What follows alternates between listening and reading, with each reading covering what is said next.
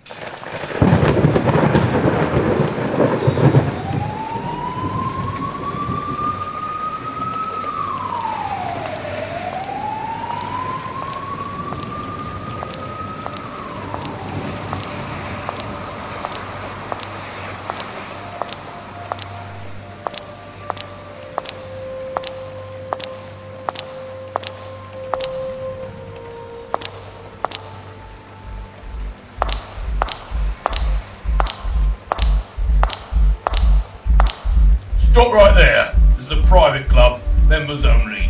What's your problem? Are you ready to tell me your secret now?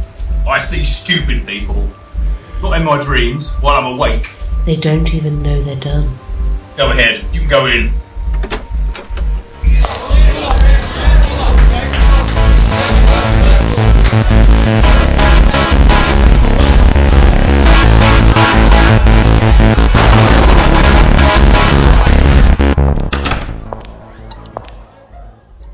Is it the end of days?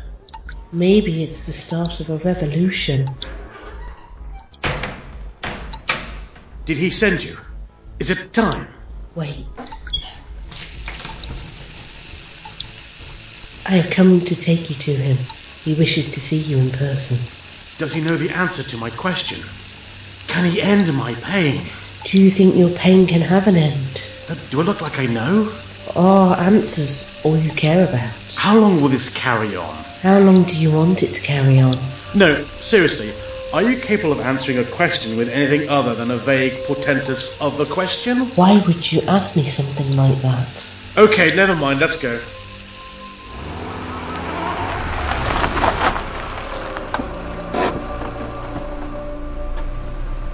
Go inside. He is waiting for you. You're not coming? You fear going in alone? So you're staying here? Does it make a difference to you that I remain? Right, you realise you're about as easy to pin down as a living member of Project Mayhem at the Daily Roll Call? Do you think that I No, stop talking, I've had enough.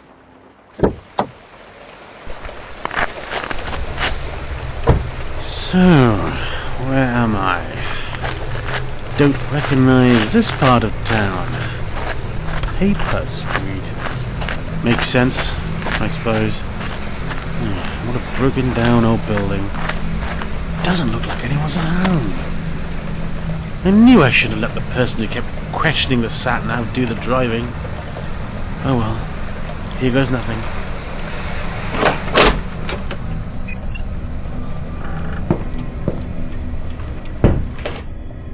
Red shirt.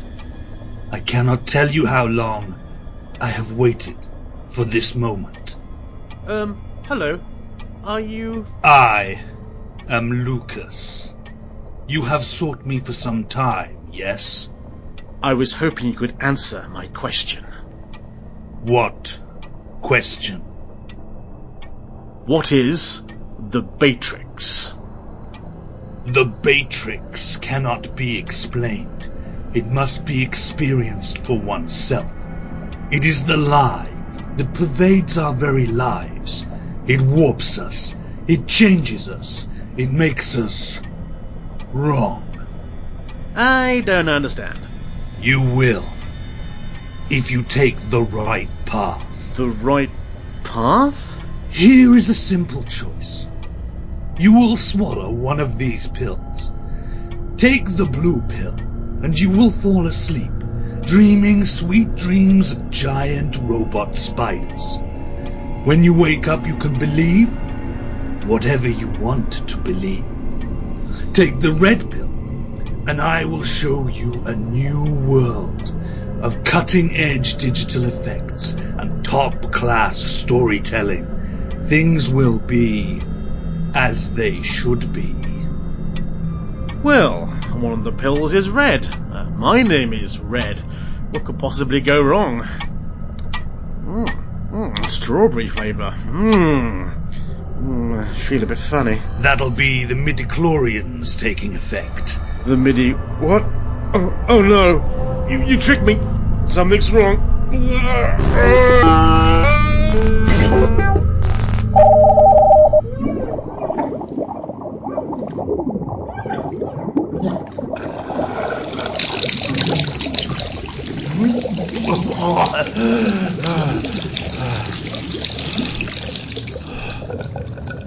What's going on? Why am I so thin? How can I possibly be like this after my long, sordid love affair with fried chicken buckets of all shapes and sizes? What the hell's that? He's a Mr. Security Droid. No wiggy wiggy for you, base slave. Naughty picnic pieces send you down to the basement. No, it's horrible, and I suspect borderline racist. Oh no, not on the U-bend. No.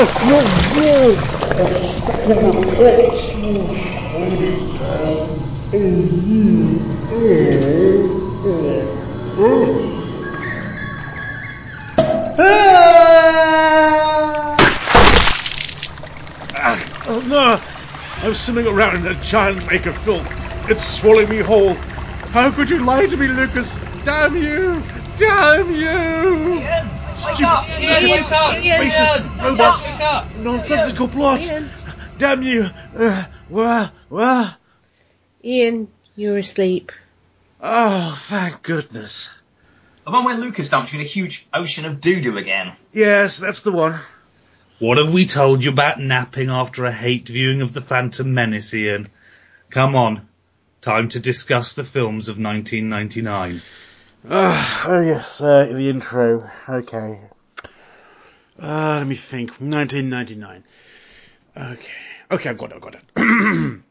Gentlemen, we have a problem. Unfortunately, the first rule of Problem Club is we don't talk about problems. Over to you, Leo. Yes, and welcome to another edition of Revenge of the 80s Kids. And everybody is here today in physical presence, if not quite in spirit. Unfortunately, the wife has a cold. So does Ian, by the way. Yeah, so Yes. does Ian, by the sound of things. We're here in 1999, and just in case anyone had forgotten or didn't know or whatever, this is a year that in Entertainment Weekly dubbed the year that changed movies.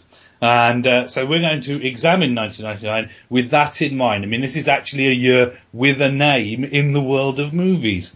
So we're going to see if that's fair. As soon as somebody nominates someone for something like a prize or whatever, you instantly have to say, well, let's compare it with the other things and see if that's a fair summation. But possibly something that wasn't going to win it that award, but was nevertheless jolly good fun, was The Mummy, which, as we didn't reference it in the opening skip, it seems as good a place to start as any. The Mummy, one of my favourite Indiana Jones movies. Discuss.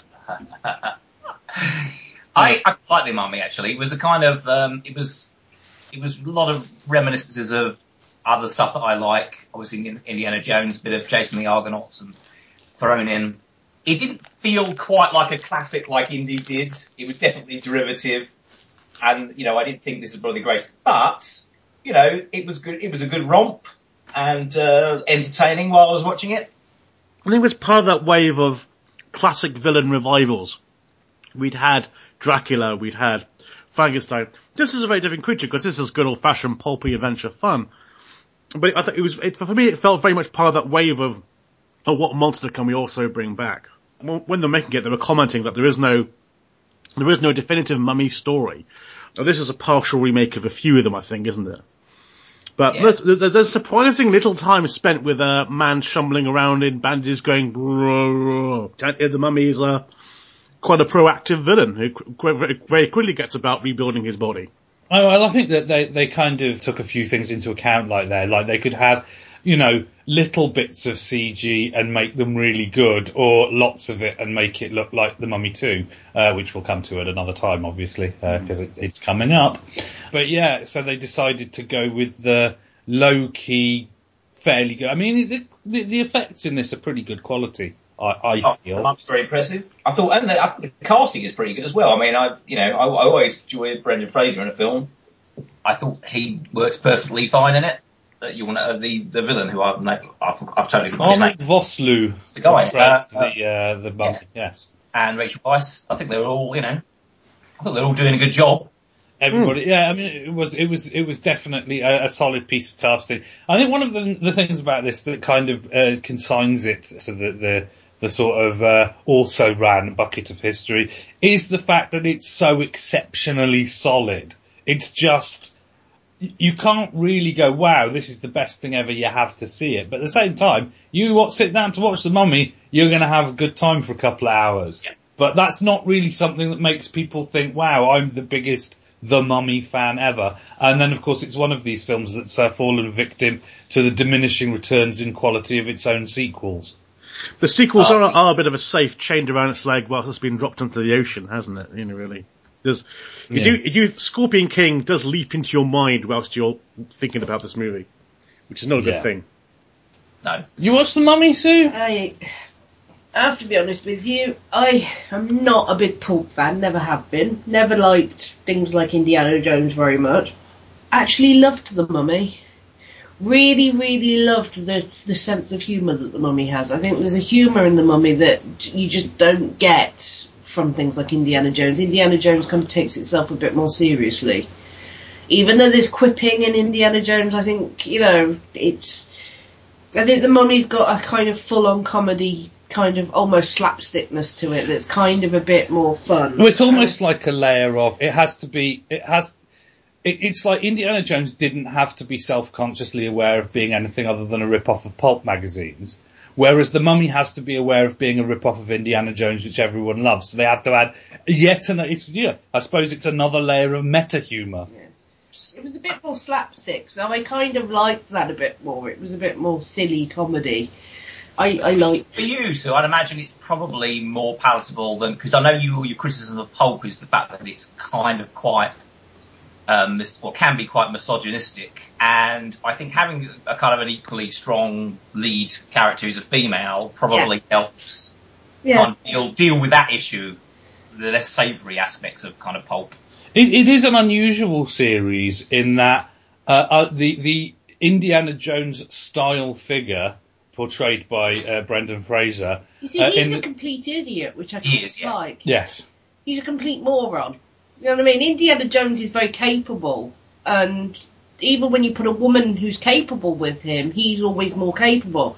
Whereas Brendan Fraser's character is a complete idiot. Well, it's kind of funny that he's a complete idiot. He's a kind of reversal of Indiana Jones, because Indiana Jones is an archaeologist who somehow manages to pull off stumbling through his adventure, but they always do a bit where he's at the university to establish this guy is an archaeologist, so when he gets away with it by the skin of his teeth, that's quite impressive. This guy's supposed to be a mercenary and he can't do nothing. So, it's just, but I was going to say it's very unusual in that character in the sequels is shown to have got married and settled down.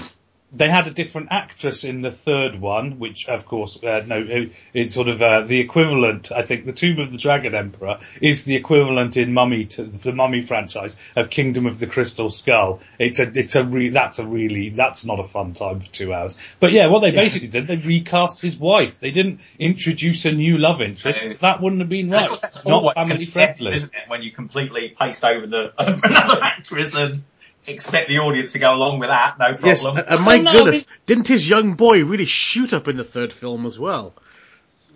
Well, it was just, I think it was just the fact that Rachel Weisz didn't want to do the third one, and they got a perfectly good actress to be the same character, so, there's no problem with that. I don't think. That wasn't the problem that the third movie had.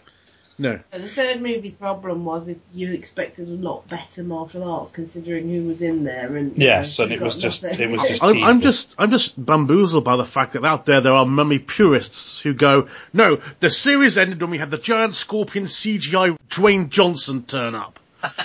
Well, there wasn't. Yeah, the thing about it is, right, that story and script of The Mummy Returns is actually not that bad. But as basically, if you listen to the commentary on The Mummy Returns DVD, at that point, the point that we all know about, Stephen Summers basically goes, "Look, I'm really sorry. I mean, you know, when you're making a film and the first thing they give you before they give you, you know, any actors sign contracts or a script or anything is the day that the movie's going to come out, you know you might be in a bit of trouble. And, you know, if we'd had a couple more months, this would have looked awesome, but we didn't because they had a release date in mind and they wanted to make it. So this is what we got." Way too much CGI for its own good. It basically totally divorces itself from the pulp feel when you've got CGI thrown at you every second. That's the problem. But we will talk about this at another time. The Mummy wasn't the only affectionate throwback with a sort of its tongue lodged firmly in its cheek this year. But this year we also had Galaxy Quest. A superior quality product. Yes. That's just... I absolutely adore Galaxy Quest, and I'm not even a huge Star Trek thing, which is parodying, but I thought, great idea, just a great film. Really very entertaining, even if you're not super into sci-fi stuff, it's just a fun film anyway, but if you get all the references, all the better. Great casting as well. Yep, Absolutely brilliant casting in that, because, you know, there's some great actors and actresses in that film, and you kind of don't realise it until you sit there watching it, and you're like, hold on a minute, that's Sigourney Weaver, and you've got Tim Allen there, and you know what I mean? Alan Rickman, Sam Rockwell. And you go sat there going, oh my god, you've got all these great actors, and they're really properly, you know what I mean, doing a great job. And they never made a sequel to it, which is both distressing at the same time good. Because this was such a joy. They're talking about it now. Oh God. No, leave it alone. Okay. Leave it alone. It was It's great. been too long. 1999 is too long ago now. Leave it. Everyone have aged too much.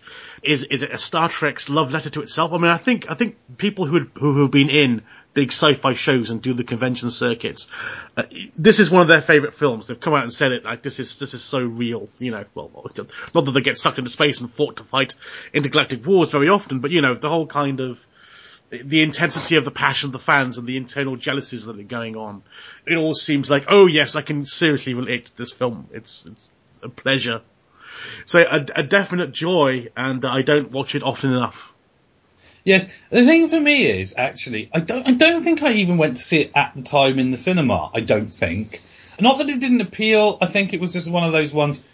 I don't think that the distributors really knew what to do with it. Plus, it was a bit of a packed year. So I get the feeling I just didn't get a chance to go and see it at the cinema, but it was a bit of a shame. Then I saw it afterwards. I thought it was perfectly decent. Then I've seen it a couple more times since then. And it's kind of grown on me. The more time, I think it's one of those films that gets better the more times you watch it. There aren't very many of those. But yeah, this is definitely one of them. My favourite bits are the planet with the rock monster and the chanting, almost like childlike creatures with the giant teeth going, rock monster, rock monster. I love them. I want a whole army of those little children type creatures.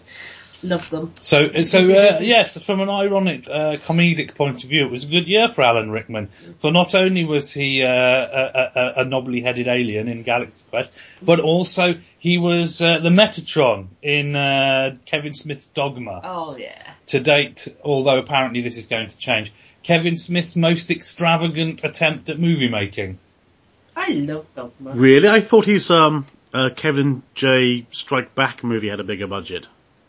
It might have had a bigger budget, but it was, I mean, if you think about it, he was offered The Preacher and he looked at it and eventually went, I can't do this justice, so I'm going to make a film that, like, the point is that The Preacher was described by its author, is Garth Ennis the author? I think he might be, but he was described by the author as, a meditation on heaven, hell, and all that was in between. And so Kevin Smith aimed, rather than to do an adaptation of that, to do a film that was about heaven, hell, and all that was in between. And this is what he came up with. And in fact, it was a sort of a key moment in Kevin Smith's career, because following this, he kind of took a step back and decided not to try and make any more big sci-fi action movies, because he was like, I can't do it. Well, also, No. I think the death threats may have numbed his enthusiasm slightly as well. What death threats are those, Ian? Please do tell. Well, because it is it's a dogma is a film meditation on Catholicism, isn't it? And some people cannot take even the most mildest of lampoonings of religion and their religious figures. Kevin Smith is deeply embroiled in the Star Wars fandom. Catholics ain't got nothing on those ones when you say, Ewoks suck. Someone's going to come up with you, probably suicide bombing and all that kind of stuff over Star Wars. I was going to say, to be honest with you, I love Dogma, and I was raised with a Catholic grandmother on one side of my family, Wiccan on the other, oddly. But yeah, I love Dogma. I think it's a fabulous film, and I think if a religion can't mock itself a little bit, fuck off. Sorry, get over yourself. I do agree. But the thing about it is, though, that I think what really got him down was the fact that a lot of reviewers picked particularly one moment, which is where the poo monster is Leviathan shit monster. Yeah, it was causing havoc in the bar. And what Kevin Smith chose to do was focus on people watching that and kind of doing the comment, ooh, ah, ew. And they were like, if you're going to make a big fantasy sort of, even if it's a sort of religious comic fantasy, we want to see the things that you're looking at, not the people looking at the things. It's a bit, and he said, at that point I realized I was all about dialogue and character and, I couldn't sacrifice, what I felt was a really funny character moment to do a big visual spectacle. And then I realised, hey, I'm supposed to be making a big visual spectacle. So he kind of backed off. I think that was possibly more. He realised his approach to the craft of filmmaking was not compatible with, it makes you start to think about Kevin Smith's Transformers.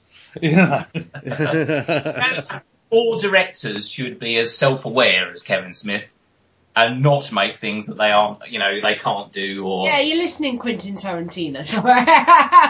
I remember finding it a little bit impenetrable. I have to say, when I first watched it, it improved with age for me. But the first time I watched it, not really being much of a aficionado on religion, just my head was hurting trying to take in everything, and it wasn't an easier watch as some of his early. Do you mean the kind of Christian mythology aspect of it all?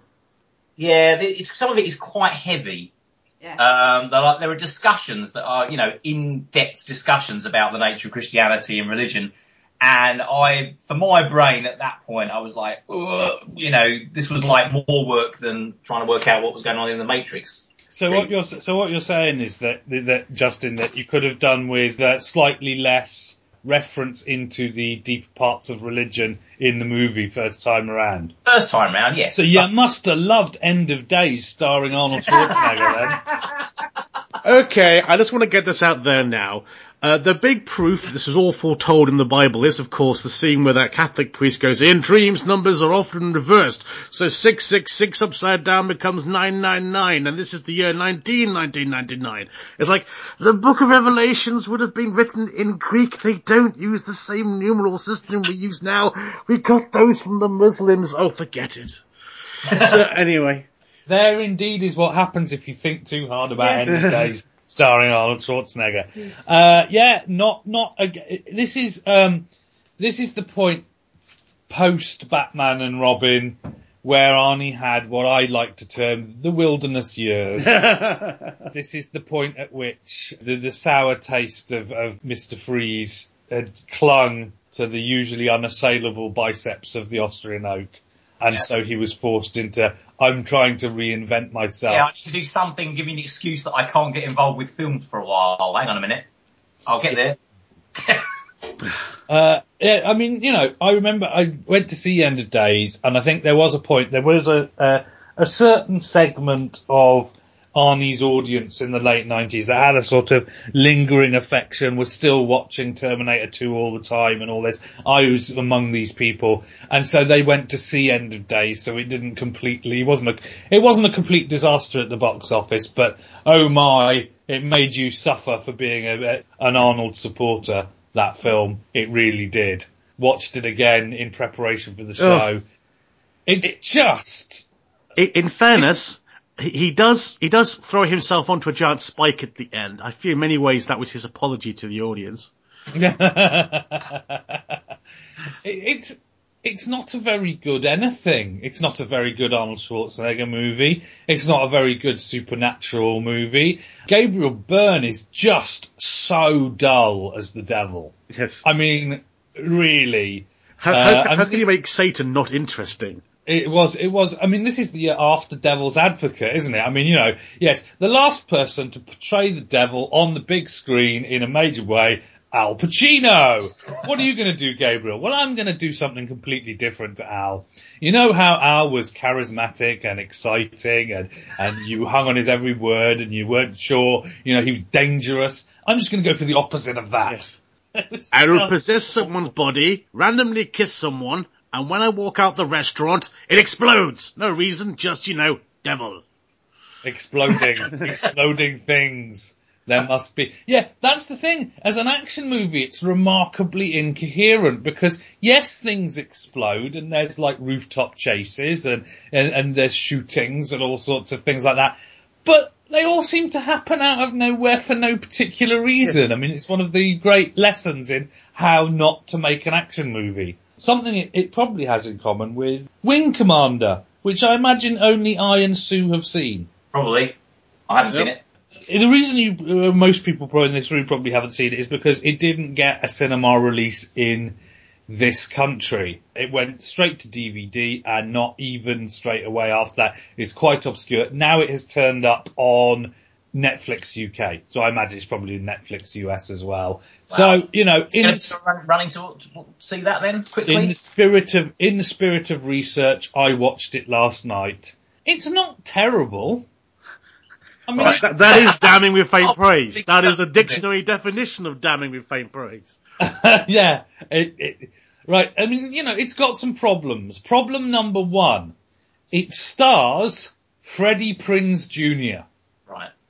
There's one point at which they're doing this whole thing about, we've got to fly past the gravitational anomaly, and then someone has to explain, yes, if we get too close, then it will be sucked in and crushed. We will be crushed into a tiny little singularity, and we'll never emerge, and it will just be like we'll never escape from its gravitational pull. And I couldn't help thinking, yes, Freddie Prinze Jr., they are describing your career as you are Buffy's husband. You're never going to get away from the fact that your most biggest claim to fame is that you were married to Sarah Michelle Gellar. So just get over it. He's also Freddie Prinze's son, which is his other claim to fame. Yeah. His dad died young. Yeah. But yeah, I mean, the other problems that it had, its biggest problem, I think, is not even its fault. Wing Commander is, of course, based on the semi-popular series of PC games, most famous for the fact that they always pushed the current technological specifications of PCs at the time to the point where it was a game so swish, virtually nobody could play it. Also, it starred Mark Hamill. Yes, and it had Mark Hamill in some FMV sequences in between and all sorts of stuff like that. So it's a video game movie, which doesn't help. And the second thing is that they wanted it to be a cheap video game movie cash-in that was going to bank on goodwill left from people being in such a terribly good mood after watching Star Wars Episode 1. Ooh. Yeah. I think my issue with it was that it was a bit Star Wars Episode 1 meets Top Gun, but with really, really bad effects. Oh yeah, I mean it's cheap. Really. I mean, these people are basically stood in corridors with metal over their heads as the main command deck. Oh yeah, It's like, okay, so it's really, really dirt cheap. You've got a few actors in there.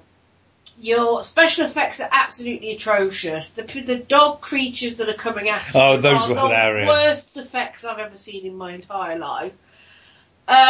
You've basically got this premises that, they're all a bit rebellious. The two leads are a bit rebellious. They're a bit rebellious. Fly-by-night cowboys, space commander kind of flyers, which is the plot to Top Gun, you know, and everybody thinks they're rebels, you know, and they get somebody killed, and oh, you've got somebody killed, oh, you know, plot to Top Gun, anybody, you know, and then they have to redeem themselves, oh, you know, plot to Top Gun, anybody, but it's in space and very badly special effect. And as you said, it was based on the idea that people would go and see the Phantom Menace and then go and see this and think, oh, it's fine. That people would come out of the Phantom Menace with a space opera itch to scratch. I can't wait for episode 2. Let's go and watch Wing Commander. Whereas what people came out of episode 1 doing was going, I need to go and have a little sit down and not go anywhere near space opera for quite a while. Which, but if anybody did go and see Wing Commander, they were just going to be even more disappointed. So. Oh, I think you walk into Wing Commander knowing what you're going to do. It did make some big mistakes.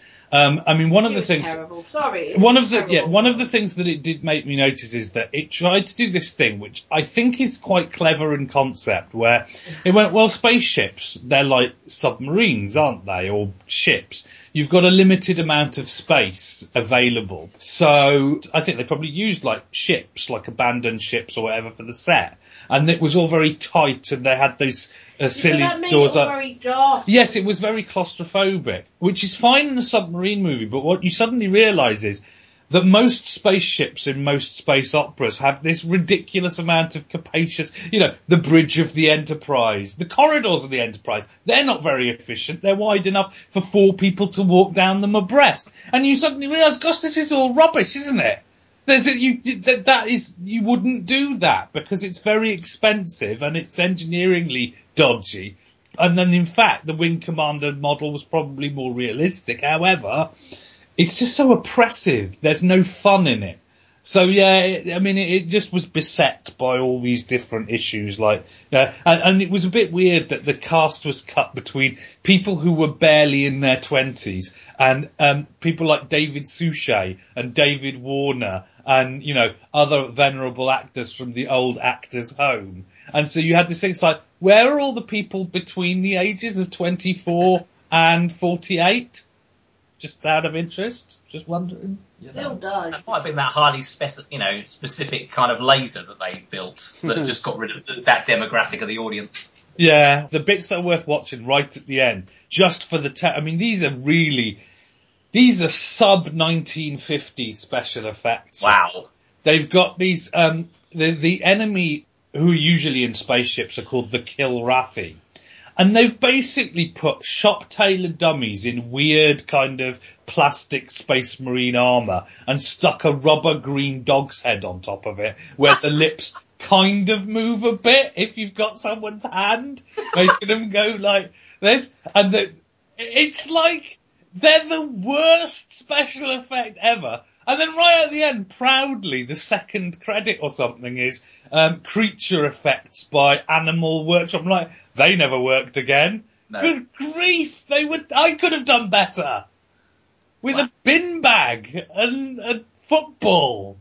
Because I'm a masochist. Because I'm a masochist and I did see Phantom of the Menace twice, then I really probably should see this just for what you described there. I mean, the other thing is it's like an hour and 40 minutes in length, right? Which is not terribly long, but when you think there's 20 minutes at the beginning where they all cob about on a spaceship talking to one another and advertising Johnny Walker whiskey for no good reason, you think you really needed to cut that down. An 80-minute movie would have been a good, might have sort of more chance of being a bit of a B-movie romp that might have lived, but an hour and 40 minutes is way too long for this stuff. It really is. I think that's all that there possibly should ever be said about Wing Commander, really. The other thing that we watched last night, which isn't on the list because it's not really inside our thing, but it is worth mentioning because of the strange career of the director. We watched Go again, which is on Netflix. It is a really strange movie. It's kind of about kids sort of going and partying and doing stuff that was like... It's a bit, I don't know, it's a bit The Hangover meets, you know what I mean? Hangover meets Train Spotting in a sort of land where they play late 90s electronic dance music such as Fatboy Slim. Now, the reason I mention this is because the director here is Doug Liman, whose previous movie was Swingers, which gave Vince Vaughn and Jon Favreau their start. Then he did this. So he did Swingers, which is about sort of men in their 30s getting back on the dating scene. Then he did Go, which is about 20-somethings being involved with the rave scene and getting into shenanigans in Las Vegas. And then the very next film he made, The Bourne Identity. Wow. You see how that's a surprise? And then he goes on to make, like Mr. and Mrs. Smith. He made Edge of Tomorrow this year, of course. And, Doug Liman is a very strange filmmaker. Admirable, but very strange. So yeah, I watched that. And that was... Well, we might need proof of identity. It's the same person. He might well have had that stolen. I was trying to get into the sort of 1999 frame of mind.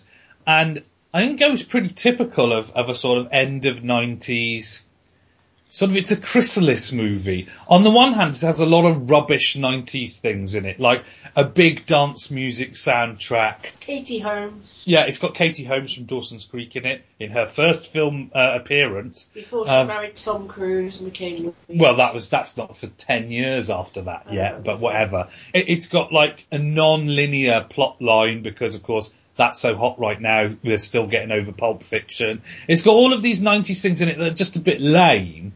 But then it's kind of slightly witty and it's aware of its own stupidity, and there's a sort of a meta-narrative plot twist, which I won't go into, but it's like, that's actually quite clever. So you can see the sort of the 2000s being born out of the late 90s. Like, this is a movie that should have been terrible, but the things that were going to come up in the following decade had started to make this movie a bit smarter than perhaps it should be. Two people it had in it that will become relevant as we go through the 2000s. Timothy Oliphant, in what must have been one of his first screen appearances, looking about 12. He didn't do so much in cinema, but he was in a lot of HBO stuff that has been really big. He's been really big in television. And then there's this one point where two guys go to a door, knock on it, and it's opened by Melissa McCarthy, looking about 12.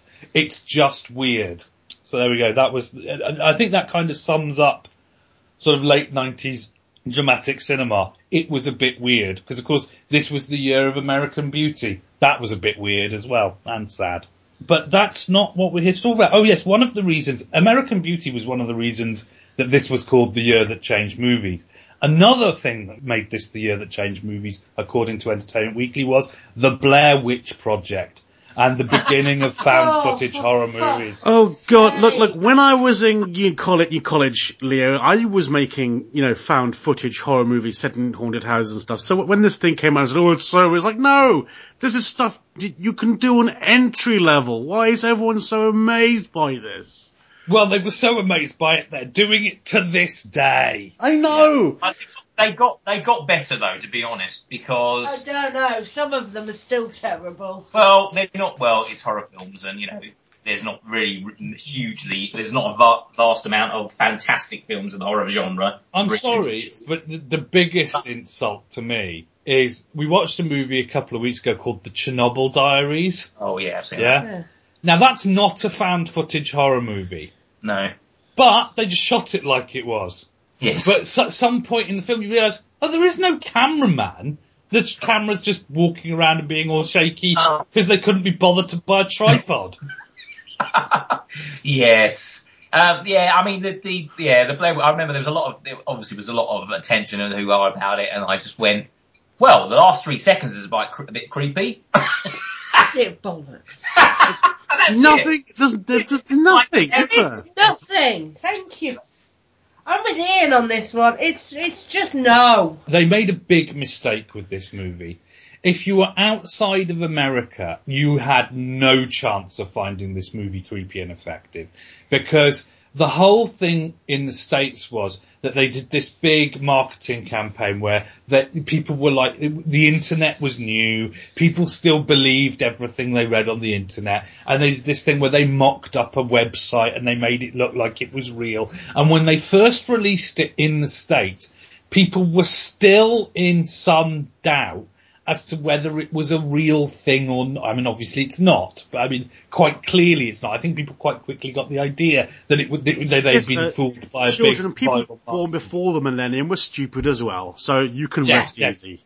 Yeah. So, but the point is that they had that extra, and I think if you have that kind of Carnivalia idea, I don't know. Is anybody else thinking War of the Worlds all over? I don't know if this is real or not. Then maybe you might find something in it that is kind of effective, and it's a one-off. It's just like a cheap trick. But then they did the usual thing they used to do with film things. I mean, I find it's more usually the opposite way now, that it's very unusual for a film to get a staggered release. Like you find out a film's got a staggered release where it's coming out 4 months later in the other territories than it is in the US. And you're like, really? That long? Blimey, that's a long time. But the Blair Witch had that usual thing in 1999. It would come out in the US, and then months later it came out in the UK, and by then everybody knew what was what, and you were walking into it knowing it was just some rubbish horror movie. I'm just thinking of someone watching it in the meantime on like a video going, quality's not very good. I better go watch this in the cinema then, eh? Oh dear, yeah. It's just terrible though. It's absolutely atrocious. Even if you believe for 5 seconds that's real, it's terrible. It felt like it actually was like a student film, because it was kind of amateurish in places, and just, someone who didn't really know how to tell a good story, because it's... Yes, this is clearly improv. So boring. Boring! Yes, a terrible film, and, really, I mean... They couldn't sustain it, obviously, this idea that it might be real. Not really one of cinema's greatest twists. And talking of cinema's greatest twists, The Sixth Sense. I saw it coming a mile away. Oh, you did, but then you often are quite perceptive in that manner, Sue. But I mean, I don't know many people who I know people who've done it, and I think there are two types of people in this world. People who saw it coming and people who didn't. That's the end of my wisdom on that. No. I think the difference between people who see it coming and people who don't is that the reason I didn't see it coming is because I was watching the film and I was enjoying the film, and there was no reason for there to be what a twist. I mean, the twist makes sense, but it's not really about that. It's about something else. So I was watching that other film, the film that doesn't need a twist. I was, concerned with the dramatic... I was enjoying the film. Oh yeah, no, I know, but it's possible for someone to get so absorbed. I'm looking at it in this manner that then when the twist comes, you go, oh yeah, that makes sense. You got me. The one I didn't see was Unbreakable. Yeah. I didn't see that one. Now we'll discuss that more at the time, but yes, the Sixth Sense twist, I think it worked for people who were so wrapped up in the other story, the story about the little boy, they didn't even stop to question all of the stuff that leads up to the twist. And then you go and watch it again and you go, I see, you're very clever. Yes, Shyamalan Ding Dong in his glory days. His glory days of 2 films. I didn't see the twist coming. Some people say 3, and some people are unkind enough to say 1. Which would be this one. No, it's definitely 2. But I didn't see the twist coming, but then I didn't know there was a twist thing going on. I saw this on an airplane flying over to Australia. These are incredibly long flights, can I just say, and you are somewhat sleep deprived and slightly insane. After a while, you just feel like you're perpetually travelling. So, watching a film about ghosts who don't know that they're ghosts, I began to speculate if I died in a horrible plane accident, was in fact in some kind of eternal limbo, forever travelling on planes and through airports. It was just a very disturbing experience. Oh, bless you. Wow, gosh, no, I don't think anyone can top that watching it. Weirdly, as you've just said that, this is an interesting one because I didn't go and see the Fight Club when it was first new in cinema. It was ruined for me, and Adam and Joe ruined it for me. Right, because I had no concept of this film at all.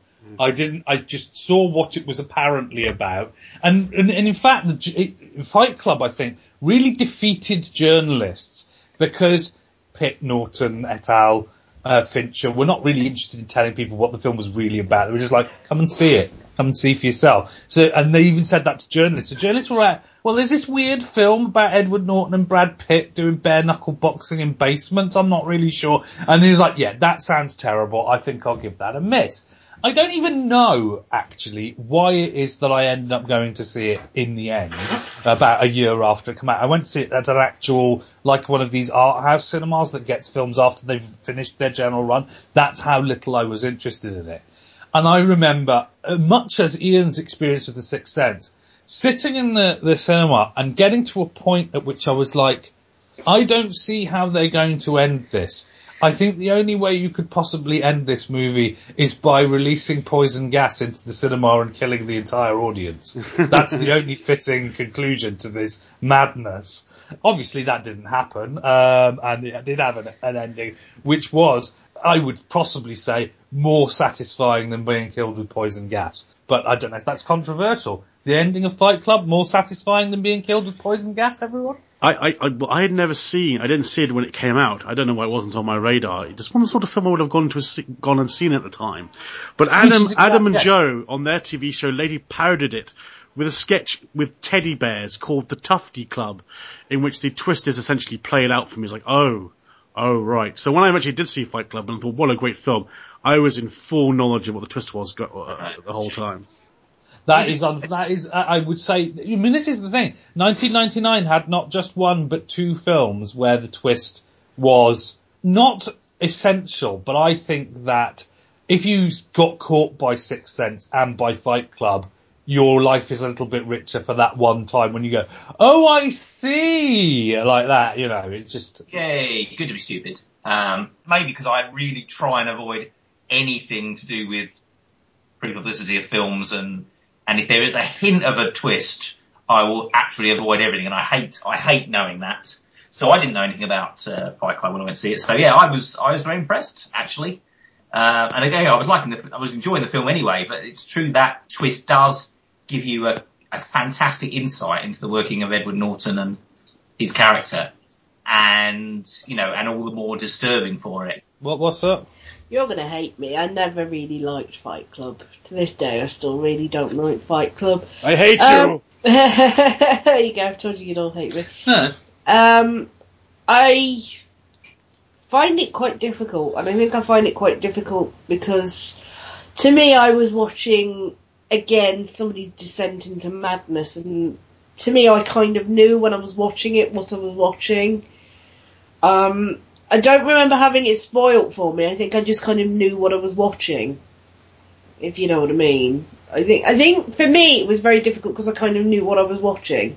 And I don't like watching things I find it very difficult watching things that are that kind of mental illness disturbed kind of, you know what I mean? Yeah. That's just me, because it's one of my pet things that I find difficult with. So I struggle with that. I kind of struggle with that kind of level, so. Well, I think what's really interesting is that, in fact, Chuck Palahniuk's kind of made a career out of taking various types of mental illness and writing novels around them.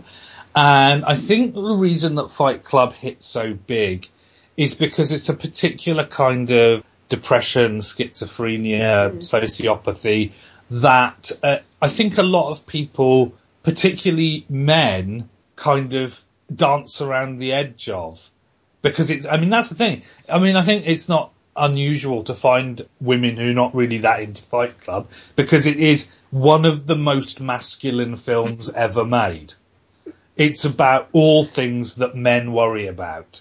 There is no femininity in Fight Club, particularly, I would say. Is that fair? Yeah, it's quite a brutal film, visually, kind of story-wise. It's not as brutal, because that's... I don't mind brutal. This is what I'm saying. I'm one of those few people on the planet who, as a woman, really doesn't mind brutal. I am a big horror fan. Well, I am a big women can be brutal too. Just go and watch Carrie. Well, this is what I'm saying. You lot have known me years by now. You should know by now I'm quite a strong woman who's quite brutal in my own sense. I'm talking specifically about masculinity. It's very masculine, yeah. It's like the whole thing of, when they see the model on the bus and it's like, oh, is that what a man should be? And then the fighting is very, like, this whole construct of being male. And is the point, it's obsessed with that. It's a step through an obsession with maleness. And even the only female character that's really in there is Marla Singer, Helena Bonham Carter's character in there. And she's quite a tough little character, but she's tough in an insane way. In an insanely female way. So it's kind of a stark, nasty contrast to... I would probably say the only character that displays kind of femininity, really, is probably the character played by Meatloaf. Who's, Yes. Yeah. You know, kind of counteracts that kind of... So it's a bit of a weird one. It's kind of, you know, as is because I can do brutal, I can do nasty. I'm quite a gruesome, nasty kind of girl. I can kind of get down and dirty. I really struggle with that kind of male mindset and that kind of insanity. So yeah, I don't know why, but that's kind of something I struggle with. So. There are many movies that people have struggled with, and you know, several of them came out in 1999. Before we get on to the obvious Jar Jar in the Room, let us take a couple of the others. Wild Wild West and the remaking of The Haunting, both of which came out this year. I like the remake of The Haunting. Well, you liked it. It ended Jan de Bont's career, so you know I liked the remake. He made it. He's probably not that keen on it anymore. Was Liam Neeson in this movie? Yes, he was. For me, it wasn't as exciting as it should have been. It was I know the original is quite slow paced, I remember, but it didn't seem to capture that. The Haunting. Yeah. The Haunting is like the closest I think you could ever get to Michael Bay directing a haunted house movie. Yeah. It's like the most haunted house movies, and in fact, you know, found footage stuff and all this, they rely, Paranormal Activity is totally, of all the things it does wrong, this isn't one of them. It relies on, and then the pencil jar fell over and the pencils fell out, but there was nothing to push it over. And it's supposed to play on you like that, yeah? It's supposed to be like, and then the door slammed shut and there was no one to slam it shut. And we weren't even in the room. We don't know what was happening. Oh, it's creeping me out. This is like, and then the mantelpiece grew giant lion's heads that flew through the air. I think that's right. I mean, for me, it didn't lack any, it had a lack of atmosphere, you know. It yes. didn't have any, I feel when like it was there, it was obvious. There's a bit in The Man with Two Brains where Steve Martin, after the death of his wife, meets the character who's good looking but is terribly horrible to him when they get married, and he stands before and says, "If there's anything that you want to tell me about not marrying her, let me know. Just send me a sign." And the paintings rattle and the sky darkens and there's thunder and lightning and a voice goes, no, don't do it. And then all rise down and Steve Martin goes, any sign, anything at all. Yeah. And it's just that idea that, you know, it's that unsubtle. It's like a gag in a Steve Martin movie. It's the whole why goes I kind like of that. like it in a sort of way. Yeah, I mean, you know, in retrospect, it's a bit of a fun romp. Yeah, in retrospect, it's a bit of a fun romp. But when you take a movie that's supposed to be intensely psychologically disturbing, yes, and say, I might put that on for an hour and a half as a fun romp, you can see that it's failed in just about every important. I just like Owen Wilson being beheaded. I think that. Well, why not? I don't know if I've seen this film or not. I think I have. I can't be sure. It sort of fallen into a sort of vague soup where I think I've seen it. You'll know if you've seen Owen Wilson being beheaded. I've seen it. He sees that every night in his dreams. Yes. I tend to get this film confused with Scary Movie 2, which parallels quite a lot of it. So every time I think I'm remembering it, I'm sure it's from that. I've had half its fodder without that film, and I love Scary Movie 2. So you know, there you go. There we go. Well, what better can you say? Well, Stop! My God, trying to get a word in edgeways round here is God, I'm impossible. No, I was just going to say, and it's not really not a very interesting point, but Liam Neeson, this was a bad year for him making film-wise, because he did this, and he also did another film we should be discussing later. And basically, the whole experience of this on Hollywood, he basically did say the statement, "I'm done making films for Hollywood." His experiences this year were that bad with production and the sort of, the sales of a film afterwards. It's just the machine of it all depressed him immensely. There we go, I'm done. You may resume your conversation.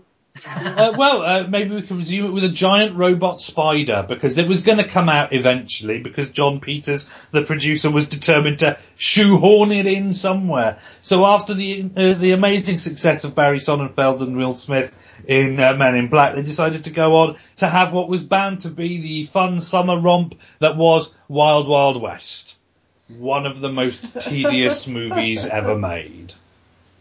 Yeah, it's certainly lacking quite a lot of things. I think I saw it on DVD rather than cinema. But, it was kind of like a good idea, but it just nothing seemed to be happening most of the time. I'll tell you how bad this film is for me. I have seen it in bits. I've never actually sat and watched it all the way through. I have seen the beginning, I've seen the middle, I've seen the end, but in separate sittings, because I cannot sit and watch it all the way through.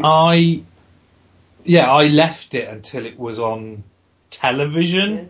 And I'm not talking like, it's a big Christmas movie. I'm talking about ITV2 was just showing it round and round and round and went, it's starting now, I'll watch this, shall I? And I ended up watching it in bits. It's so boring. Yeah. I mean, steampunk's fine. It's good fun. Wild West is good fun. So you would have thought putting those together would be a killer combination, but I don't know, Will Smith annoyed me in that film because he's so anachronistic that keeps jarring you with the central kind of point of the plot. He doesn't really fit in. Yeah. They should have, I understand why he was in it, but they should have had someone who could have played that role more authentically. Wasn't it criticised for its ableist humour as well, because the Branner's character is only half a man, literally? And much humour was derived out of that, and I felt that was somewhat anti-disabled. I think that's the least of the film's problem. Yes. Mocking Wild Wild West, the film is mocking the disabled. I must admit, the only generally interesting bit in it is that giant spider, which stands out like as if someone just had this weird idea to put a giant spider in a film, regardless No. The only good thing that ever came out of Wild Wild West was Eric Cartman doing his Wild Wild West thing every time he did it in South Park. There you go. It's certainly not a film that I would want to revisit. It's devoid of a lot of things I like in film, like interesting plot and characters and. While we're talking about terribly disappointing cardboard characters, underwhelmingness in an action setting, it should be mentioned in passing that James Bond was out and about this year. World Is Not Enough. Oh. Yeah. Yes. I think this was the year I went, the world is not enough. Please stop making Bond films. Is that the one with the It's the oil pipe tycoon, Christmas Jones. I love the fact that during these Brosnan years, every time we mention one of the Brosnan Bonds, Justin goes, "Is that the one where?" The only one right in clear in my mind is Goldeneye. That's because I played the game so much. It's kind of merged together. It's because the titles are stupid. They all mean the same thing. It's they needed to make a distinct title that possibly confused for another one, like, I don't know, Quantum of Solace or something. Anyway, sorry. It is like Justin's kaleidoscope of a memory. It'll shake it and it reforms all the bits into a brand new, reconstructed Pierce Brosnan film. Yes, this is the one where what's his name is a villain who can't feel any pain, and he's fallen in love with an heiress to an oil fortune. It's a shame that the audience don't have that ability. Yes, this film is quite painful. But it was one where they tried to involve Dame Judi Dench a lot more by having her be personally invested in this young heiress and things like that. So. I just remember, all I remember really, sad to say, is the fact that, that Bond girl was quite attractive, and that's about it really. I can remember a dome, I can remember running around inside a satellite dish. Let's take a positive view on The world's not enough. Okay. It's not Die Another Day. So, that's the best I can say about it. Further example of damning with faint praise can be found here. Yeah, this is the year, though, I suppose we're going to have to get round to it now. This is another reason why it's the year that changed movies. Star Wars Episode 1 came out. Okay, gentlemen, here we are. We've got... Picture the scene. I'm in a cinema watching this movie. We have Liam Neeson walking through Tatooine Market with Natalie Portman, who is going to be Princess Leia's mother. This is moments away from them meeting Anakin Skywalker, the man who will one day become Darth Vader. They've just fled the planet of Naboo, which has been invaded by an army of robots, and right now they are being hunted by Palpatine, who has sent after them a tattooed man with a double-bladed lightsaber, and I am looking at my watch and I am bored. How is this possible? Well, I think, we all like the opening scroll to set the scene of the Star Wars films. Quick, we must send the Jedi, we must rewrite the tax code. Trade agreements. Yes. It's like, you read it and going, oh my god, this is going to be dull. Yeah, well, that is one thing that Wing Commander has over the Phantom Menace. After the first 15 minutes, you thoroughly understand what's going on. It's after that it gets into a bit of the soup. But at the beginning, you're like, there's an alien force, it's going to get to Earth, our forces cannot get there for another 2 hours, their spaceships, in 2 hours they can pretty much wipe out Earth, we have to do something. That's the setup to Wing Commander. After that, they completely screw it up, but at least you understand what's going on. Bear in mind, everyone's been waiting for a new film for 30 years. Or whatever it is by this stage, 20, 25 years, whatever, and you kind of go, oh, inauspicious start then to this. It is the worst Star Wars film, undoubtedly. I mean, the highlights really are the pod race, and that could have been like an opening cartoon, really. I would have gone home then, because that's all entertaining, it's got nothing really to do with the plot. I got over the kind of sugar rush that I got from and also the cynicism was beginning to go in from the reworked original film. So I was not exactly like a huge fanboy at this stage, but hey, it's a new Star Wars film. But I kind of, it didn't really affect me in the giddy way that I was hoping. It was kind of like, oh, okay. Well, not only did it not affect you, you were bored. And it was like Coke that lost all the fizz. What's the point? I think there is also a point at which not only was it fairly dull and it just kind of a huge letdown, not even passable as a kind of, it's not like maybe I went in with my expectations too high, but in those first few minutes when those members of whatever Galactic Trade Federation appeared on the screen and went, "No, you will not get through our blockade," you went, oh my god, that's racist. And you felt vaguely is Watto Italian or is he Jewish? I can't tell. Yeah, there are 3 pretty awful groups of characters that are racial stereotypes in that, which are, the kind of flying Troy Dacian or whatever it's called, who's very kind of obviously kind of Jewish, kind of Arabic kind of. What matters to me is money. Yeah, then you've obviously got Jar Jar Binks, of which I'm not going to say much more, and you've got those creatures at the beginning. Well, I think really Jar Jar Binks deserves a little place in infamy, because the whole reason why that went down quite as badly as it did is because George Lucas was obsessed that this was going to be the Ewok, or that the Gungan was going to be the Ewok of Star Wars Episode 1. And pre-produced all the merchandise. Yeah. So for quite a while, you couldn't go into any store without seeing Jar Jar staring at you with bloody backpack straps hanging from his glassy, stupid staring ears. eyes. Yeah. And the thing about it was, he became a symbol, and indeed, to George Lucas, of the complete and utter failure of this prequel trilogy.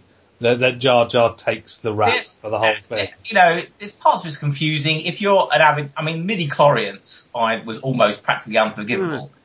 Because you take something that is meant to be magic, and then you make it science. And it was a life force, wasn't it? It was the life energy. Fundamentally changes the films, because, it's meant to be mystical. Well, once you can explain anything. He explains something that doesn't need explaining, and he doesn't explain things that do need explaining. Now, after Star Wars, if I asked you, Star Wars New Hope, if I asked you what is a Jedi, you can go, oh, well, in the old days of the Grand Republic, they were these noble knights that defended justice and peace. In fact, after watching Phantom Menace, I ask you, what is a Sith? We still don't know. A Sith, to this day, has not been defined in the films as to what they actually are. the problem was really, my main problem with this and all the prequel trilogies is the fact that there's really no characters and indeed actors that I like in it. You know, like the reason I love Star Wars is mainly because of Harrison Ford, but the others are all entertaining as well. But there's not really anyone that I'm meant to care a damn about that is in any way charismatic. No. And the only person that was decent is killed off, and that's Liam Neeson's character. He was the only chance, like, yes, you know, he's charismatic. I will follow this guy to the end of the earth, and then he's dead. So I wasn't really feeling by the end of that. And also, the other decent character was Darth Maul, and he's killed off. He barely says a word. Basically, two of the potentially the most interesting characters are gone, and boy, was I really looking forward to episode 2. That was going to be a barrel of laughs. But it was going to get worse. But, well, you like Liam Neeson. Again, George Lucas, scriptwriter to the rescue. It's not until he meets Shmi on Tatooine, he's introduced by character as a name as Qui-Gon Jinn. Until then, he has no name as far as the audience is concerned. Yeah. It's one of the few films where you're supposed to know meta information going into it. I also felt like it kept throwing up questions like, why does not, you know, one, I was annoyed actually that R2-D2 and C-3PO were in it. Because I understand exactly why they were in it. But I don't want to see these characters that I love just thrown into it and then the universe changed around it so that... C-3PO was made by Darth Vader. Yeah. I thought it's just a mess, really. A mess. Gentlemen, Sue is absolutely rolling around on the sofa in laughter at this point. Why the mirth? Just find it funny, all the hate. Well, you've got to understand though that, you know, hate now. For a Star Wars film, you know, something that you've cherished since your childhood, you are waiting for this to carry on and you're waiting for it to go through the same feelings. And I would have forgiven it if it had just been okay, you know? But the fact is, it's so kind of pissed all over any kind of memory. Just had so many annoying facets to it that I wished I'd never seen it. It's pure the fact that George Lucas is so utterly clueless. It makes you reevaluate everything he's done before in the past, and then you realise, in fact, he got lucky on Star Wars by giving himself a heart attack, and then he stepped away from Empire Strikes Back. Everything else he's ever touched has turned... George Lucas, great visionary, get him to do the effects, you know, and that's why I like the sound of the new film, because he's having input just on that level. But the guy cannot write. He cannot certainly direct. He cannot direct. Doesn't understand. He doesn't like working with actors. And unfortunately, there was we could see it all here, and it was going to get worse. Oh boy, wait till you think, Sue, if you think this is bad, you just wait until we get started. We're only just getting started with episode 2. Come on, bring it on. Just to pull out of that morass of seething hatred. It's just astonishment at this stage. It's like someone's taken a dump on my wedding cake. I'm just not angry, because it's so astonishing that you've done this at all. But, you know, you're standing there with a big smile on your face like you haven't done anything wrong. Are you functioning alright as a human being? Why did no one intervene? Everyone could see you were doing this. I think one of the reasons I'm laughing so hard is because I was never a big Star Wars fan in the first place, so to me it's just hysterical, because I can't stand any of them. I'm like, well, whatever. I can't believe the passion and hatred that's coming out of this because of this film. It's like, okay. But anyway, so one of the problems here is that George Lucas decided to take magic and make it science, and in this year, apparently it was a much better idea to take science and make it somehow magical. Yes, I am, of course. Let's soothe ourselves by talking about the original Matrix movie. Oh, isn't that better, everybody? Original and the best. That sugar rush from the cinematic experience, the Matrix delivered it. Absolutely. I think I remember coming out of that. Now, that's what we talk about, you know, this is the year it changed it. Well, I don't know about the entire films in here, but I came out of the cinema and went, I've never seen anything like that before. Yes. I will remember this for a long time, and indeed I will still carry that feeling, because it's very rare that I know the Wachowski brothers have been criticised because I know people... Wachowskis, please. I was going to say they're not brothers anymore. Oh, are they? Okay. Did you not know? Larry had a sex change. He's now Lana Wachowski. So yes, it's now... I know nothing about that. I apologise. On behalf of, I honestly know nothing about that. Okay, the Wachowskis. Yeah, were criticised, certainly people who were more in the know with kind of manga and stuff. Now, this isn't original, I've seen this story has been told out in manga anime for, but anyway, for me, who was not familiar with it, it was generally like a complete, mindfuck. I was like, I have never experienced anything like this before. I don't mean just obviously the visual effects were groundbreaking, but just the story, I was like, I'd had the plug pulled away from me. It was like, wow, that's kind of amazing. And, I haven't really ever had that experience since that point. I think I went to see this in the cinema like 4 times. Yeah. Big fan of the Matrix. Yes. Yeah. I've swam in a soup of things where imagining that the entire world is some sort of computer simulation, and I'm going to unplug myself and find myself in some futuristic scientific world. It's a thought that's been in my head my entire life, just the sort of things I was into. It's derivative from those. So you and Descartes both, buddy. Well, exactly. So it wasn't exactly a cultural shock that a film was coming out that was about this. That said, Matrix still does it very, very well and takes its time to explain and set the premise correctly. So that the fact the world is not real is in fact almost a twist. See, here is the mind-blowing thing for me. There are people still in this world who don't like the Matrix movie, the original one, because they still don't understand what's going on, because there are people who are incapable of understanding that thought. Wow. They're like, what happens then? It's something about the world's not real or somebody's still in the world. So how is it not real? He's wearing a sweater. I don't get it. What's that? And they just don't understand the Matrix, the concept. They just don't understand it. Even when the film explains it to them, they don't understand it. Are the people that Darwin should be getting rid of? No. There are some people who just can't get time travel. They go, but he'd have traveled back in time before he was born. Why is he still alive? No, you don't get it. Don't worry about it. It does blow my mind though when people are like, it's like a what if. What if what? That's like, okay. Yeah, they're the people that Darwinism should be taking Let's start small. Would you like a cup of tea? Not right now, thanks. But what if you did? What would I do then? But I don't. No. What would I do if you said, yes, please, I want a cup of tea? But I don't want a cup of tea. All right, fine, forget it. The people who are just unable to. It does wrinkle my brain that there are people who are unable to conceive of things that aren't. Yeah. Yes. It's just weird. But there we go. They are around, and there are a lot of films made for those people. No, I was going to say first and the best, and it had the right level of philosophy in it. The philosophy is not smothering me at this stage. It's a very tight film. I think that, this discussion will be had at length with the prequels, but for me, this is a very tight, complete film. It's kind of a perfect package, really. Yep. It says everything it needs to say about the philosophy of it, as well as being a damn fine action film thrown in. It's a very watchable film, really.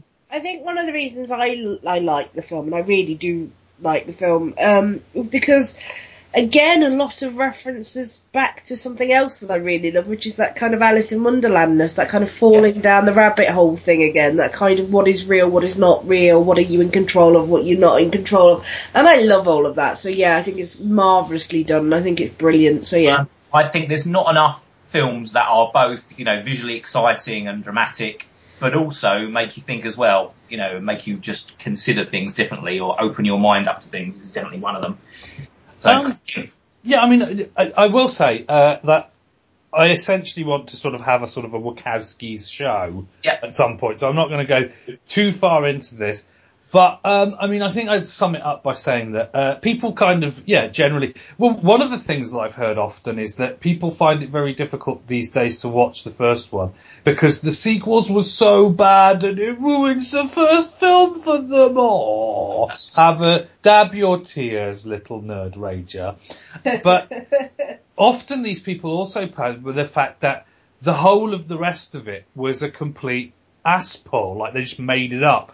Like they went round, they said, we've got this idea for a trilogy, and that they didn't actually have any idea what to do after the first one. This is patently actually not true. They knew what they wanted to do.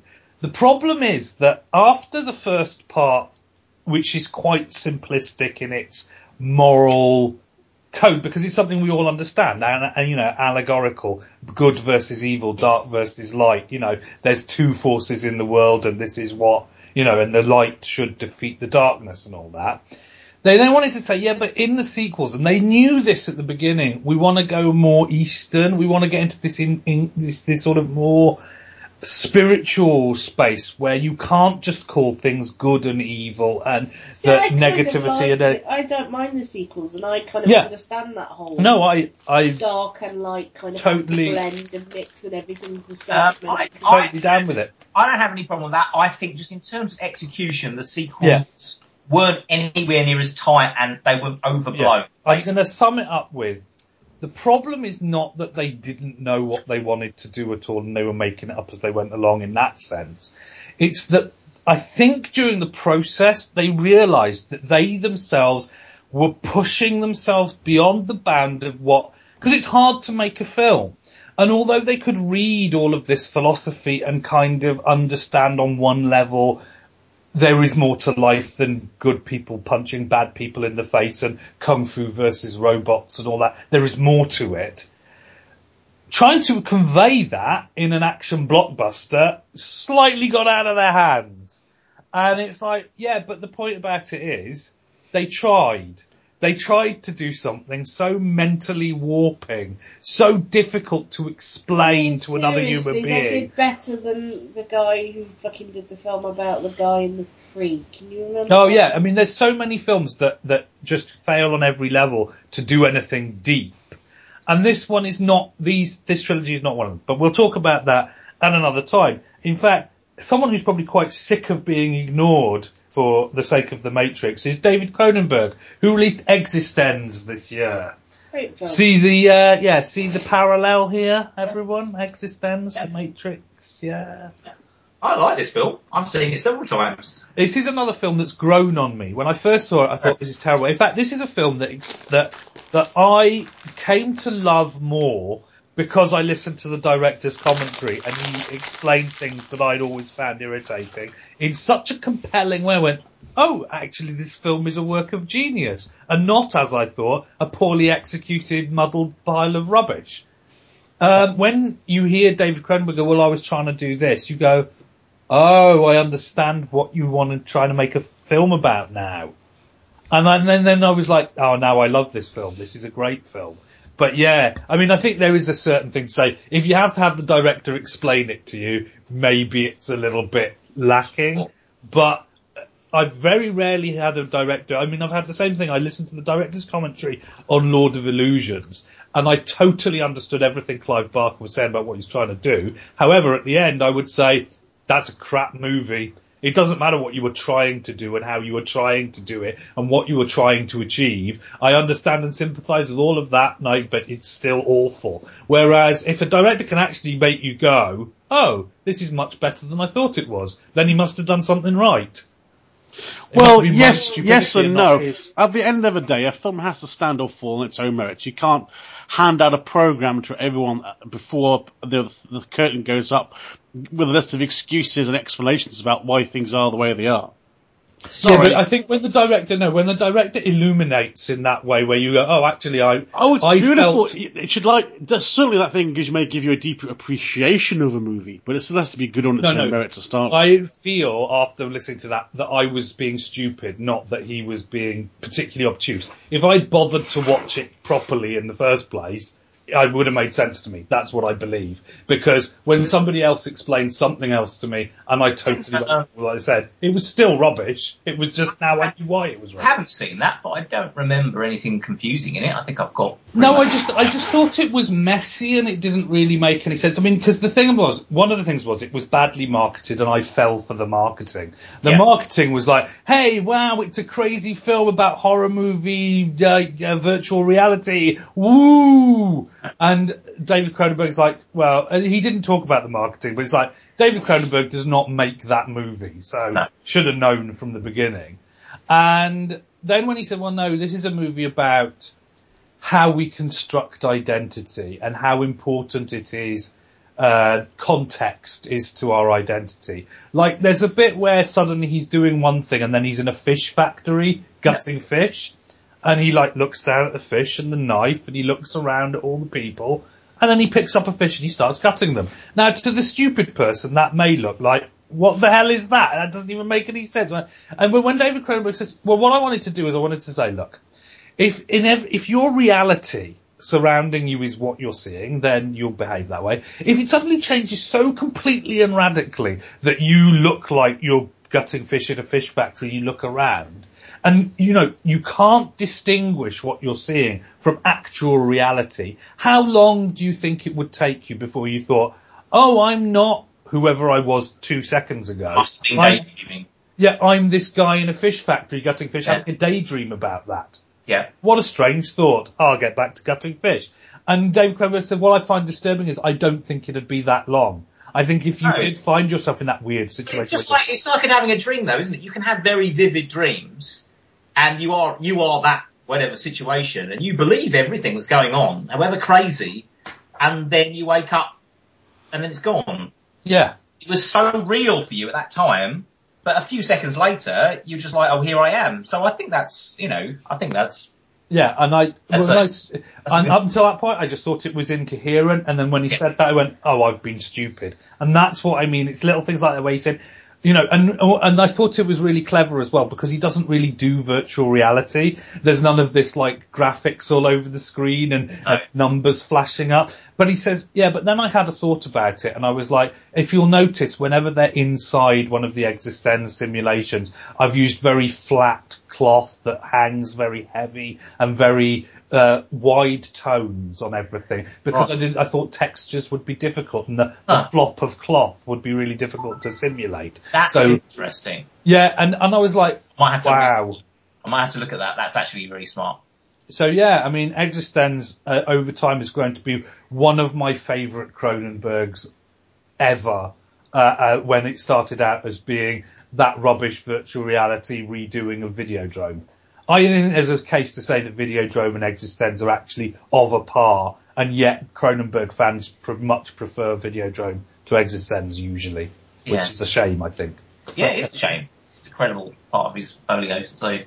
Yeah. Sorry, I was just like Existenzed out all over everyone now. Ew. That's a Cronenberg movie. Juice is not good. Hey, it has a gun in it you load with teeth. That you can't possibly argue with that. That's awesome. A gun with bite, you might say. Indeed. Now, of course, David Cronenberg, well known for horror, that isn't really a horror movie. In fact, I think that's one of the problems that the marketing department had. What is Existenz as a movie? It's not really science fiction. The clue is in the title, I feel. Oh, it is. It's a sort of a sci-fi fantasy horror thriller. Don't know. Can't put it in a box. It's a Cronenberg movie. Marketing droid. Yes, I think Cronenberg probably says it all really. You know, you're either a fan or you're not. You know what you're expecting when you see anything by David Cronenberg. Interestingly, on the same tip of movies that are really hard to categorise, The Ninth Gate came out in 1999. It did. Does anyone remember this? No. Johnny Depp. Johnny Depp has acting kind of really. I mean, he's not. It's very mainstream for him. We're used to seeing him in doing all these oddball characters with Tim Burton, and he... It's interesting that you should say it's very mainstream. Well, for him, film is... Explain further what you mean by this.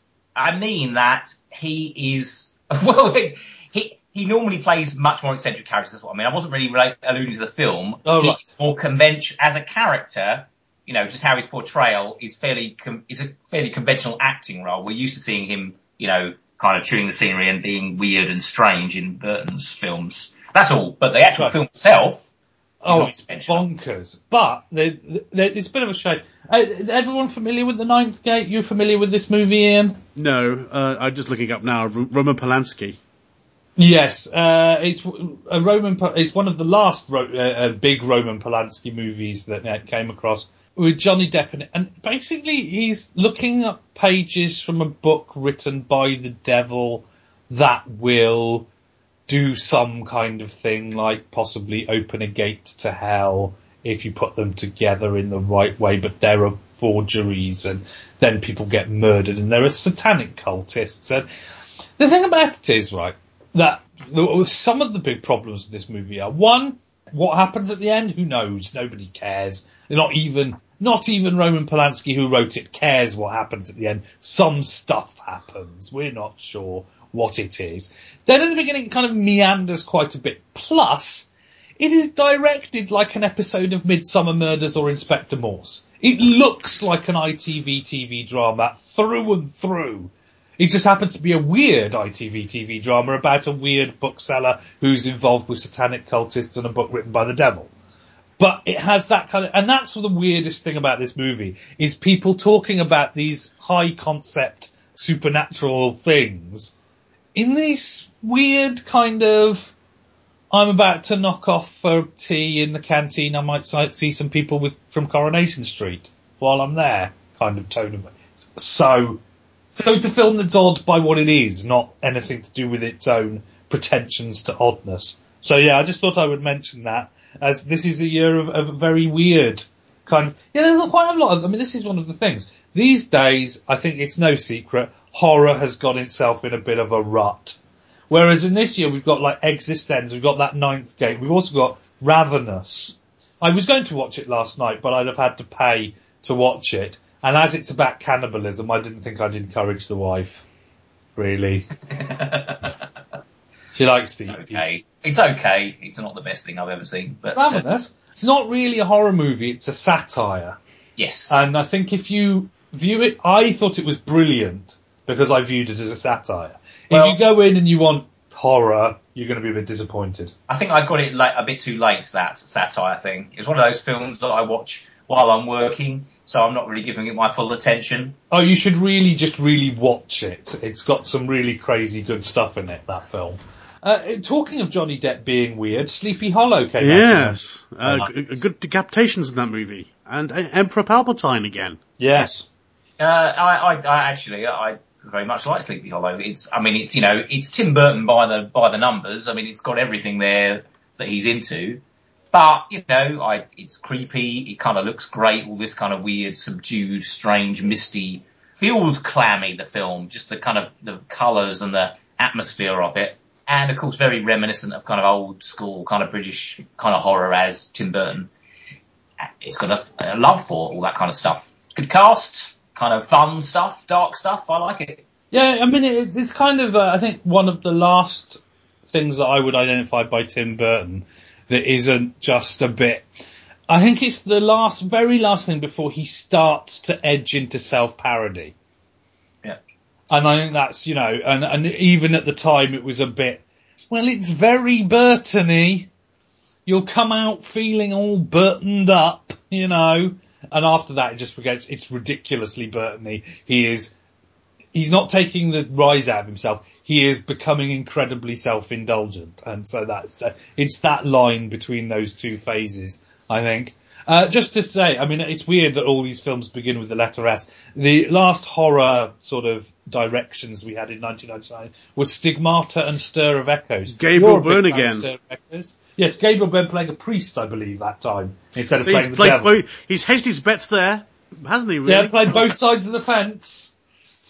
You like Stir of Echoes, I do like Stir of Echoes, yeah. I kind of like the fact that, somebody gets something awakened in them by hypnosis and, all of a sudden Kevin Bacon's seeing the ghost of a girl in his basement and, Yeah, I think... Oh, yes, that's the one. It's kind of underrated. I think people forget how underrated that was. I think people kind of forget that film and kind of... Well... I think the problem that Stir of Echoes has is that it came out in the same year as The Sixth Sense, Existenz, The Ninth Gate. There's all this kind of crazy, audacious... There's better... I'm not saying better necessarily. No, but I'm just saying there are better, more bodily horrors out there if you want a body horror. But I think as a creepy little gets under your skin horror... I think Stir of Echoes is a nice little film. What I was trying to say was that people were kind of taking in this palette at the time, weirdly, I don't know why, of just all this really weird, out there, crazy, is it even really horror, fantasy type stuff? And Stir of Echoes is a ghost movie. Yeah.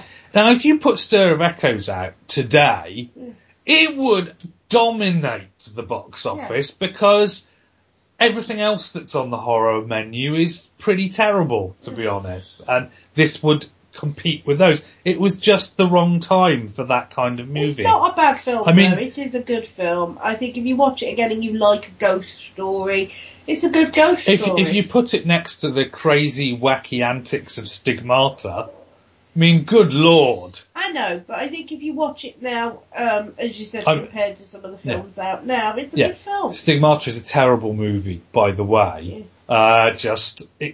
It's another way. Yeah, something happened weirdly. I mean, Scream has already happened in the past in the 90s. But for some reason, in the late 90s, I've suddenly realised there's all these weird quasi-horror movies before it all goes completely tits up. None of them are particularly successful. I think this may have been what's killed weirdo horror for the time being, and it sorely needs to make a comeback. But yeah, there's an embarrassment of riches if you want quirky horror this year. And talking of being embarrassed, or maybe embarrassment, or just shame, or swearing, or things like that, the last thing that made this the year that changed movies is, of course, South Park, bigger, longer, and uncut at the cinema. South Park at the cinema. Justin, please, for the audience at home who may have forgotten this, what is your reaction to the South Park in 1999 film? Well, I have to say this with a kind of a brief explanation. I actually had a huge problem with South Park when it first came out, because I didn't have it on. The main physical problem was that it was on Sky, I think. It was on something I didn't get. No, it was on Channel 4, wasn't it? Yeah. But anyway, I didn't see it. My friends were really into it. I started watching it and I was horrified by the animation, because it was just, I didn't really get South Park, as you can tell. Not the content, not the swearing, not the gross out humour. My God, the drawings! I am offended. The legs don't even move! It took me a while to understand, but I was so like, they're making this crap on TV, I was completely reactionary and anyway, so it took me a long time to actually appreciate South Park. So I didn't actually see it at the cinema, I did see it later. But I remember getting the DVD because the songs are amazing. It's as you imagine it's like, well, there are some restrictions on TV, but this is a film and, we're going to have fun. And I believe there was, some people who might have been surprised to the point where they might be traumatized by it all. As many people have pointed out, that it creates a sort of watershed in the South Park history. Because, of course, yes, on television, they're not allowed to say certain things, so they get to make a movie and they go, well, obviously the whole topic of that movie has to be that we're finally allowed to say these things. So let's say all of them, and let's do all the things that the television show would not allow us to do. Every last one. We have to make a big list, and then we have to do every one of them. Saddam Hussein sodomizing Satan? Check. So it's like, Shut your mouth, Uncle. Yay! So yes, it is just a watershed. I mean, I didn't really watch South Park for this. And I think it's because if you were like, oh, everyone's meant to find this funny because it's offensive, and you watch the first few episodes of season 1, even Trey Parker and Matt Stone don't like those episodes. It has become a genius paragon of satire in the modern world because it has more to it than construction paper and swearing. But those are surely the base ingredients of South Park. You like South Park, Ian? Yes, well, certainly of the time I was greatly into it. I haven't really seen it for a great number of years, although I'm gratified to know it's still going somehow. It's like Simpsons. If it ever stopped, I'd feel sad somehow, but I don't really watch it. Well, I think one of the things with South Park is that the most trying part, I think, for Parker and Stone is the fact that, I mean, it's not terribly expensive to make even these days when they do bits of computer animation. So it's not, that's not the important part. The bit that I think they find very challenging is that when they make a season of South Park, they write it, literally 2 weeks before it's going to air and make it all at that time.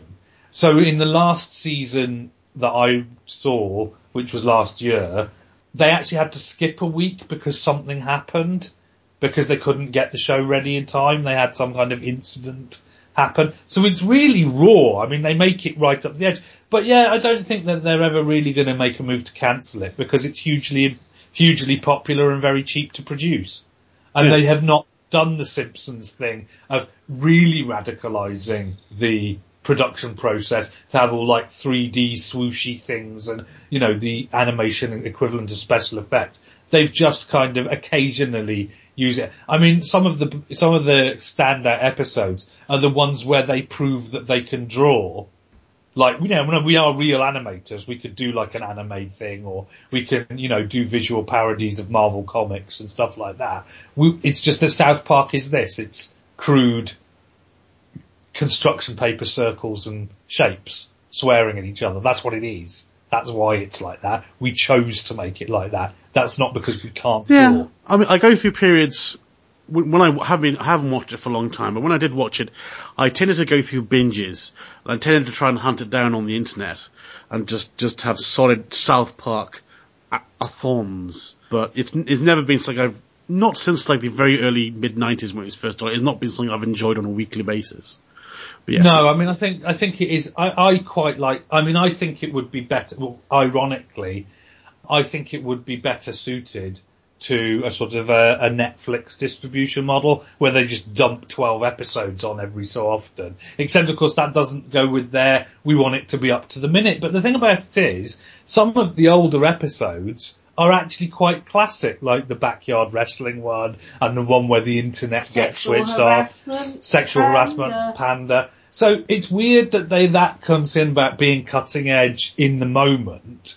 But then afterwards, the shows are still much beloved because they're still funny. So it's a bit weird that they have that hang up. But there we go. That is life. So we have come the whole way through 1999. Gentlemen, have we left anything out as far as you are concerned? Let me have a look. There's a moment where people are thinking about these things. Not really. Toy Story 2, yay. Moving on. You know what? If I haven't said it, it obviously didn't mean that much to me. Right, well, there we go. So if anyone is outraged that we've completely skipped over the Green Mile, for example, where might they go to express their ire at our ignoring of this Stephen King, Frank Darabont classic? Oh my God, was Love Stinks this year? Oh my God. Yes, well, one place you could go to vent your ire would be our Facebook page, which you can find on Facebook.com/Revenge of the 80s Kids, and that's 80s as in numbers, so 80s. Please go there and like our page. It is our community hub. We put up links to our podcaster, as well as links we find interesting. But podcasts are what it's all about, and for those who want to point your web browser towards 80s Kids, and that's 80s as in letters, so EIGHTIES kids.podomatic.com, please go there and subscribe to our podcast using the podcast aggregator of your choice, or download to your PC for dark reasons of your own. With this anywhere our most recent podcasts concerning the 90s can be found. For the legacy of our podcasts, which cover decades prior to this, you must go to leostableford.com, where you can find a full back catalogue of all of our previous podcasts, among other things, including possibly an essay on the cultural relevance of Deep Blue Sea, directed by Rennie Harling, starring Thomas Jane and Samuel L. Jackson, about intelligent sharks. But maybe you can't find that because I haven't written it. No, I was going to say, I checked your site today; it wasn't there. I've never even seen Deep Blue Sea. I've been assured that it's terrible. It is terrible. It is said by the wife. I did see a Mythbusters episode about it recently, where they debunked most of the ways they blew up sharks. But if people want to see pictures of hyper-intelligent sharks fighting Samuel L. Jackson, where might they find those, Justin? Hey, family. You'll find them, other examples of which will be on my DeviantArt page under my full name, Justin Wyatt. I might even add to that a picture of, for posterity, for Robin Williams in Bicentennial Man, which I also feel I failed to mention, but I rather like. Oh, well, you can save that for the inevitable Robin Williams retrospective, let's do which that. is coming. It does deserve a tribute, so let's do that. Gentlemen, let's all join hands for a moment. Sirs, we have completed the 90s. And ladies. Oh, and ladies. Well, yes. Gentlemen and honorary gentlemen, we have completed the 90s. I just want to share this moment. We've come a long way. How do we feel about all this? I'm a bit disturbed that my wife, being called an honorary gentleman, has put on a fake moustache. You don't need to wear a fake moustache, Sue. But I like it. I get to twirl it. Anyway, yes. It is a momentous time. 1999 changed movies. The 90s are over. I can't say that I'm sorry to see the 90s go. And I'm quite immensely glad at this achievement. I mean, we still have obviously the tedious business of doing the top 5. I am struggling with number 3. Everything else is fine. Number 3, pain in the ass. I haven't, until we've done the year shows, I don't even look at it. But obviously the following thing in terms of shows is that we're going to take a finger pause to consider our lists. So we'll be filling in with some other material. And then, of course, last Friday was the release of Sin City and Lucy in the UK, and so that officially marks the final releases of our summer season. So the summer retrospective will be coming along when those drop out of the UK top 10.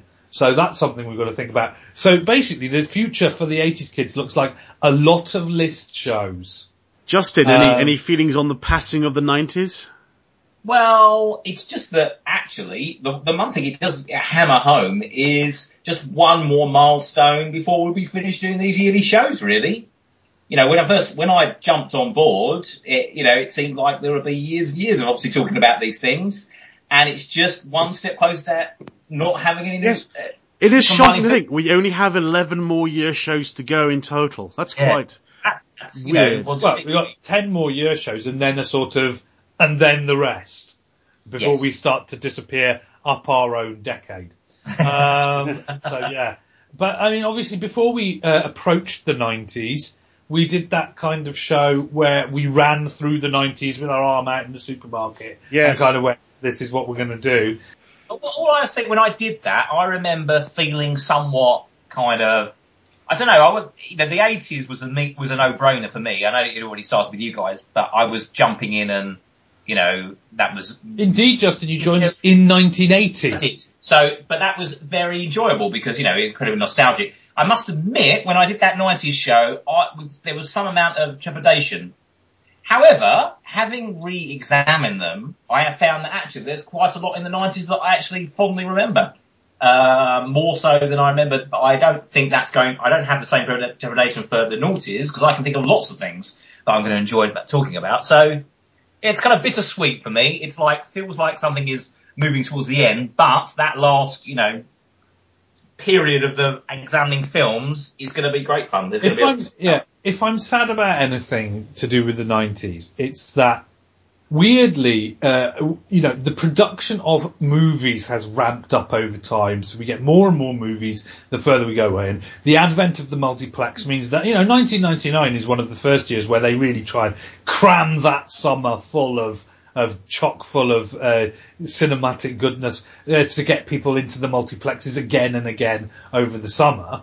So we're making a lot more movies, but one of the things I've noticed is that weird movies, off-the-wall movies that in the 80s could surprise everyone by becoming big films despite the fact that they're utterly bonkers, that's kind of sloped off. You've got a lot more safe bets now. The central ground opens up a lot. Yeah, that's what I'm sad about, is that even though, in fact, many of the weird movies are terrible, I mean, and by the 90s it got very decadent in that portion. We've discussed several of them in, End of Days. That is definitely a weird movie, but it's not got anything particularly good about it, except that it's weird. But I do mourn the passing of the possibility that you might go and see something and just be like, what the hell was that? That was awesome.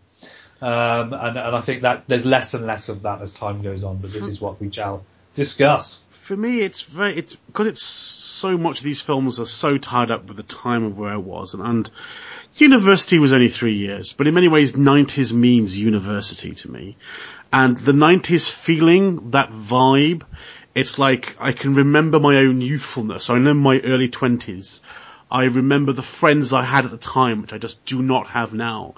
It's like this little glass bubble of my life that's sealed off forever.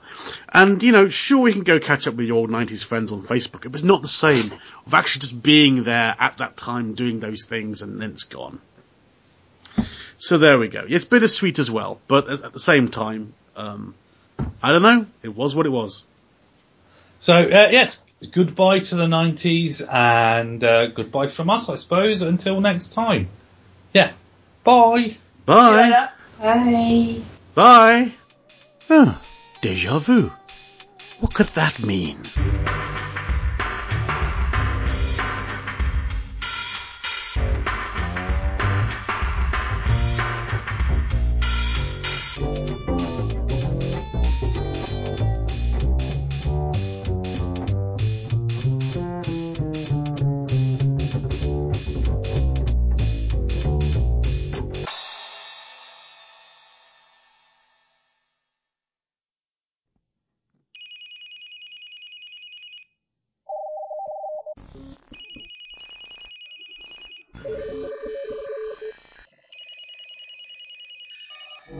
Hello, Command. The subjects have been fully reintegrated. No, they didn't suspect a thing. I doubt they will ever escape. The Baytrix.